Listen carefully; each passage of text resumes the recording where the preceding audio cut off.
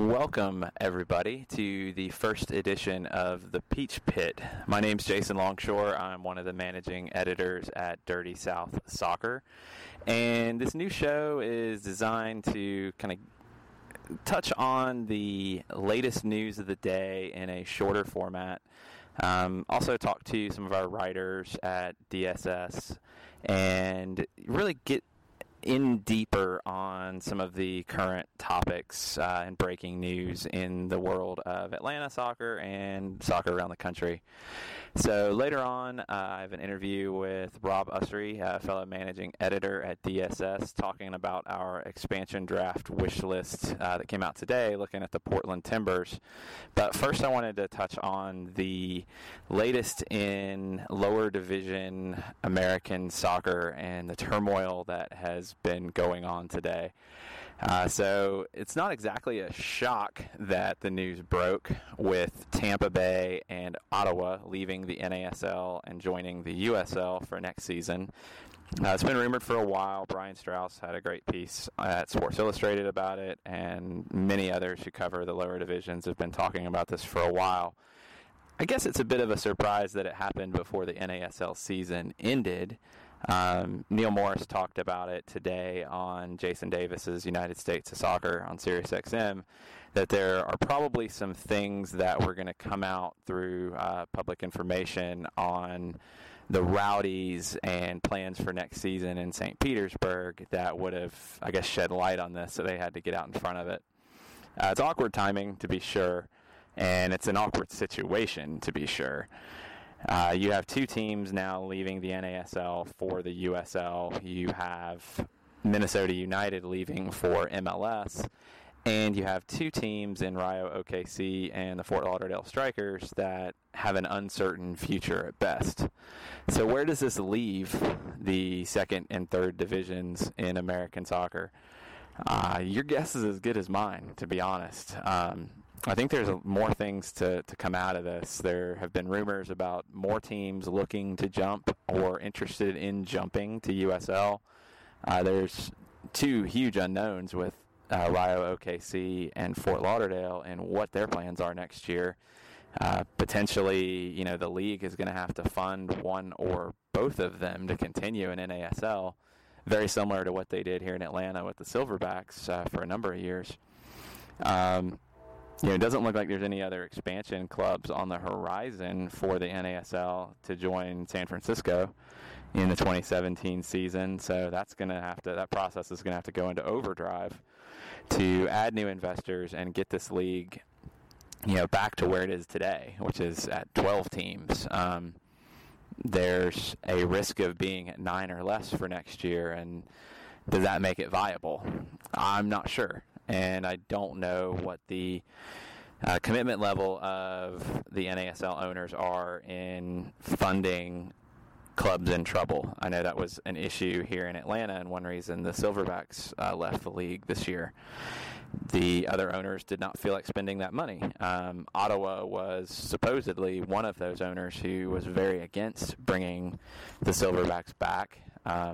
Maybe there is less issue with funding Fort Lauderdale by the owners that are sticking around. What it's really going to fall down to are the two heavyweights, which are the New York Cosmos and Miami FC. They're going to have to figure out what they want and what is possible and how much they want to pay for, because in the early days of the NASL, you had Traffic Sports as that entity that could bail teams out, that could throw in money, that could help teams out when they needed it.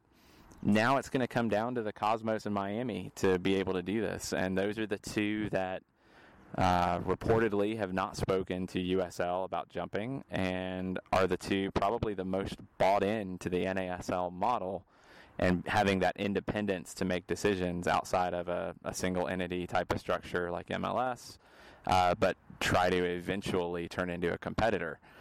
So it's really up to them, and what can they get done. There's also the question of this potential Chicago club that Peter Wilt is working on. Doesn't look like they're going to be ready for 2017, but do they try to accelerate that process to fill this gap? Not sure. I'm not sure if that's even possible at this point. And, do they get cold feet? So lots of questions as to the lower divisions and what happens next. We'll be covering it at DSS. There's also lots of resources out there to cover this. So be on the lookout, because it doesn't affect Atlanta United at the moment. But as Atlanta United looks at who their USL partner will be next year, more than likely Charleston, but you never know, that could change. And as Atlanta United looks at the possibility of creating its own USL franchise, a la the New York Red Bulls 2 or Orlando City B, these things do matter. The USL will also have a lot of questions to look at now that you'll have more independent clubs coming in that are, maybe have a different mindset than some of the smaller independent clubs now.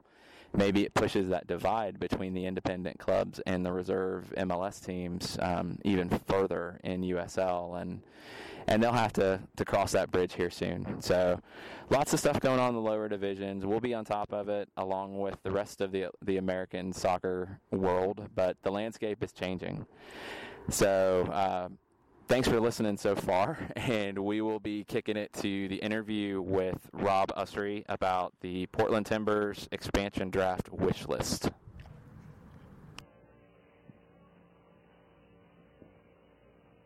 Well, welcome to our first interview on the Peach Pit. Joining me right now is Rob Usry, fellow managing editor at Dirty South Soccer. Rob, how's it going? Pretty good. How about yourself? Doing good. We had some interesting news after this Portland wish list goes up with Jake Gleeson and Liam Ridgewell getting hit with DUIs last night. Do you think that'll affect anything with their roster status moving forward?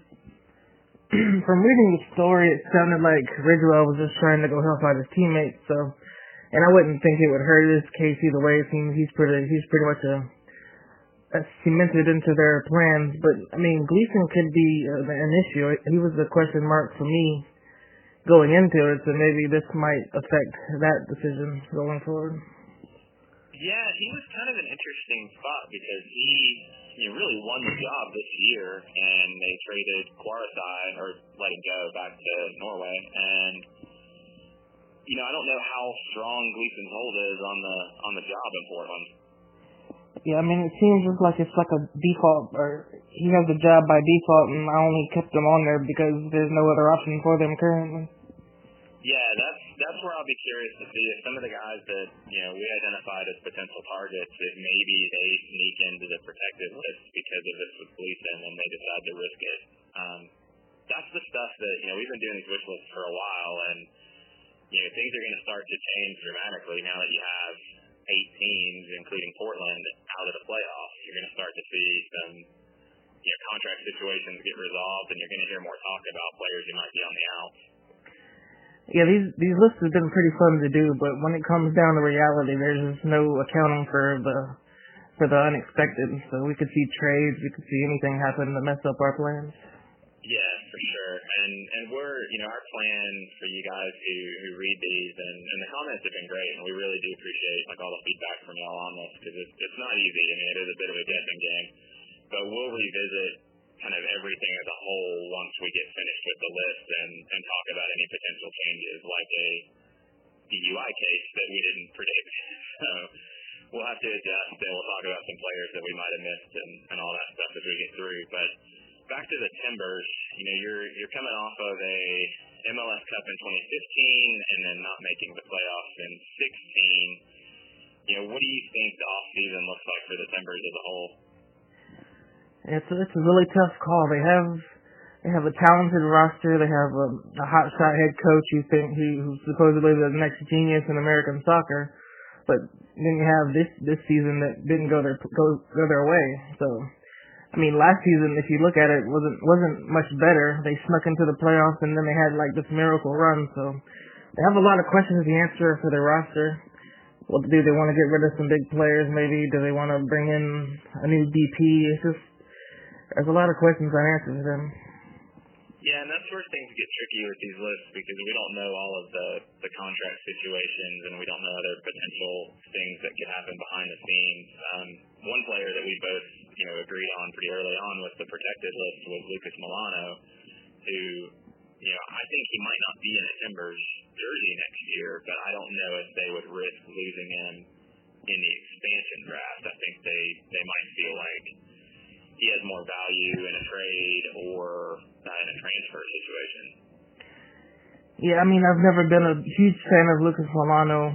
I wouldn't be surprised if they wanted to cut ties with him. A transfer seems like the more obvious situation than any trade. I don't think he would garner much in a league trade from anybody. So I think maybe a transfer would be the best option for them. Yeah, and I think they might protect him to potentially get some of that transfer fee or allocation money or however big the transfer looks. I think they'd want to at least get the rewards from it. So we came back to, it seemed like we had about 8-9 guys that were fairly easy calls with the Timbers. We came down to a few that were some questions. The targets we identified were Jack McInerney, Jermaine Taylor, and Amobi Okugo. You're a big fan of Okugo. You want to talk about how you think he might fit here, either in the expansion draft or via trade or however we could get him? Yeah, I mean, I've been a fan of Okugo for a long time, ever since he was with the USA under-20s. It always seemed like he would be the next great American holding midfielder. That hasn't materialized in MLS so far. He's become like a journeyman type, a utility man. I mean, he still gets paid a good salary. I think that might have played into his whole journeyman tag where he's not sticking with the club because they don't want to pay his salary. So he's got a high upside because he's still really young, and we know he has talent. We just he needs to find a situation that believes in him and can get the best out of him. And if Atlanta can do that, then they could have a really good signing on their hands if they take the gamble. Yeah, and it seems like he's balanced between that holding mid and getting thrown in at center back. Do you think holding mid is the spot for him, or is he kind of that versatility guy? I think going forward, now that he's getting up there in age a little bit, and he's not the 22, 21 years old mobile as he used to be, I think center back is his primary position nowadays. Okay, and that's going to be a spot that I could definitely see Atlanta going with a bit of a mix, maybe a veteran and a player like Okugo, who's still fairly young and has some development to do, especially at center back. The back line right now, there's nobody, so that's definitely a spot that could be looked at. What did you think about McInerney and Taylor as the other two potential targets? I'll be completely honest, I don't know much about Jermaine Taylor. I know he's a Jamaican international MLS veteran. He's been around for a while for, I think, Houston Dynamo for a while. I mean, he's stuck with like two really good MLS clubs, so I don't see him being a problem. But if it comes down to like him or somebody else in the later rounds, I mean, I don't see it being a problem with him drafting him. I just don't see him being like a primary target. Yeah, he's not like one of the 60 picks out of the expansion draft. I mean, he's one of the guys who could, I think, win you some games and definitely solidify the defense that we just talked about. He's a veteran. He's got 200 plus pro games. He was in Jamaica before he came to MLS, and 84 caps with Jamaica. That's surprising he had that many. He's just one of those kind of quiet, solid, steady guys that won't get you headlines if he's drafted, but could be a really solid addition. McInerney's the guy that I think all of us covering Atlanta United have talked about from the beginning. What do you think about McInerney and his potential availability? I'm a huge Jack Mac fan. I mean, I think he could be the next Chris Wondolowski, and that's not even tongue in cheek. When you think of MLS standards, I mean, Chris Wondolowski became one of the best strikers in league history, and he started that at maybe age 27, maybe. And now you have Jack Mack, who's, 24 now. He's only just beginning to hit his prime, and he's already scored, 43, 42 goals in MLS. And he's never really had, aside from Philadelphia for a year or two, he's never been the primary guy. He's always been behind a number one striker. If he had the chance, I'd really love to see what he could do. Yeah, same here. I think the Wondolowski comparison is actually really good because he's that, kind of poacher in the box, but I think McInerney is really creative in the box and how he scores. He's not strictly just a poacher. He can pull off some of those special goals, and I've always been a big fan of his movement off the ball. I think he opens things up for others as well. He doesn't get enough credit for that. The only question I would have would be, having Kenwyne Jones already locked in, do you think Atlanta would, one, take McInerney as a high pick in this draft, more than anything as a backup for Jones, or do you think he could play with Jones in Martino's system? It's extremely hard to tell. We don't know exactly what Tata's going to play in Atlanta. I have a feeling it's going to be a target striker type of situation, so I'm not sure if there would be a situation where they could play with each other or not, but I'm just not 100% confident that Jones is going to play a ton of games this year. He's already picked up a semi-significant knee injury in Trinidad and Tobago, and he's getting up there in age, so he by default he wouldn't be able to play the whole season. And if he picks up an injury, then you're left with nothing. So having that security blanket like Jack Mack there would be ideal for Atlanta, in my opinion. Yeah, that's a really good point. It could be a situation where maybe they don't play together, but it's almost like you're looking at a 1 and 1A type of situation where McInerney's not exactly a backup, but getting close to equal time with Jones, and then you have that late game sub when you need a goal to go to 2 up top and get more direct if you have to. Yeah, I mean, it seems like the perfect situation to me, the perfect combo if you need to change of pace, or if you just want to add them to the mix late in the games, and if you do want to switch to a 2-striker set, then you have that option. Yeah, I'm really curious because I think, we've talked about 3 guys from Portland, and another one who, with these 3 guys being available, I wouldn't even look at in the expansion draft, but I think he could be available is Chris Clutie, who's another, outside back, can play on both sides. I know him from his days here with the Silverbacks before he went on to Colorado, and he's kind of been, lost since Oscar Pereja left Colorado and went back to Dallas. I think he could be a really good fit in Martino's system as an attacking outside back, but you've got 3 other guys here that should be available in the expansion draft that you pick ahead of him. So Portland's going to have some guys that Atlanta might want, and there could be some other deals, like you mentioned, a potential trade for Akugo. There could be some other potential deals thrown into the works when it comes to the Timbers. Yeah, I'd put Clutie back in that same category with Akugo as guys who have proven it before but just have fell off the map. So I could see Atlanta and Portland working out a deal for one of those guys, or, if they want to throw a Darlington Ivy our way too, that would help. Yeah, I would definitely take Darlington if they didn't feel like they wanted to keep him. Portland's got a lot of questions. We'll see what happens with Caleb Porter, and we'll see what happens with the Timbers this offseason. For you guys who follow the site, we will be back with another wish list on Thursday.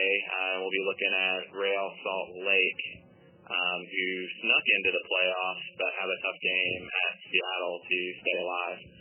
So we're down to the last few teams.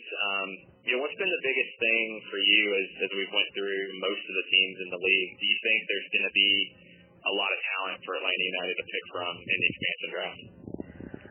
I'm not sure there'll be a ton of talent. I think there will be a top tier, maybe 1, 2, or 3 guys that both teams will be gunning for. Maybe I know we keep wishing that Gonzalo Varane is available. I think that would be the marquee name.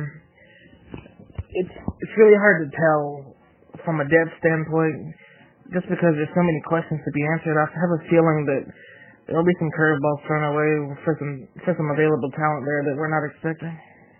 Yeah, I would tend to agree. I think there's quite a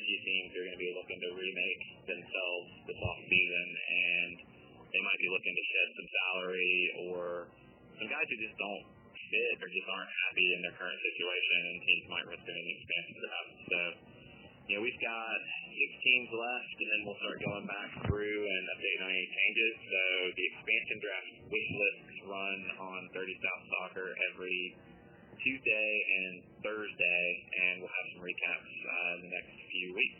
So thanks, Rob. Thanks for joining in on the first Peach Pit. No problem. It was my pleasure. All right. All right. Thanks again, Rob. And we'll have more of the writers from the Dirty South team on the Peach Pit as the days go on, talking about some of the different pieces that they write and some of the different things going on in Atlanta soccer and American soccer. So again, this is the first edition of the Peach Pit. Thanks for you guys who listened. I really do appreciate it. And we'll be doing these mostly daily in the afternoons, just hitting on the big topics as they come up. So with that, I'm Jason Longshore, and I will see you guys next time.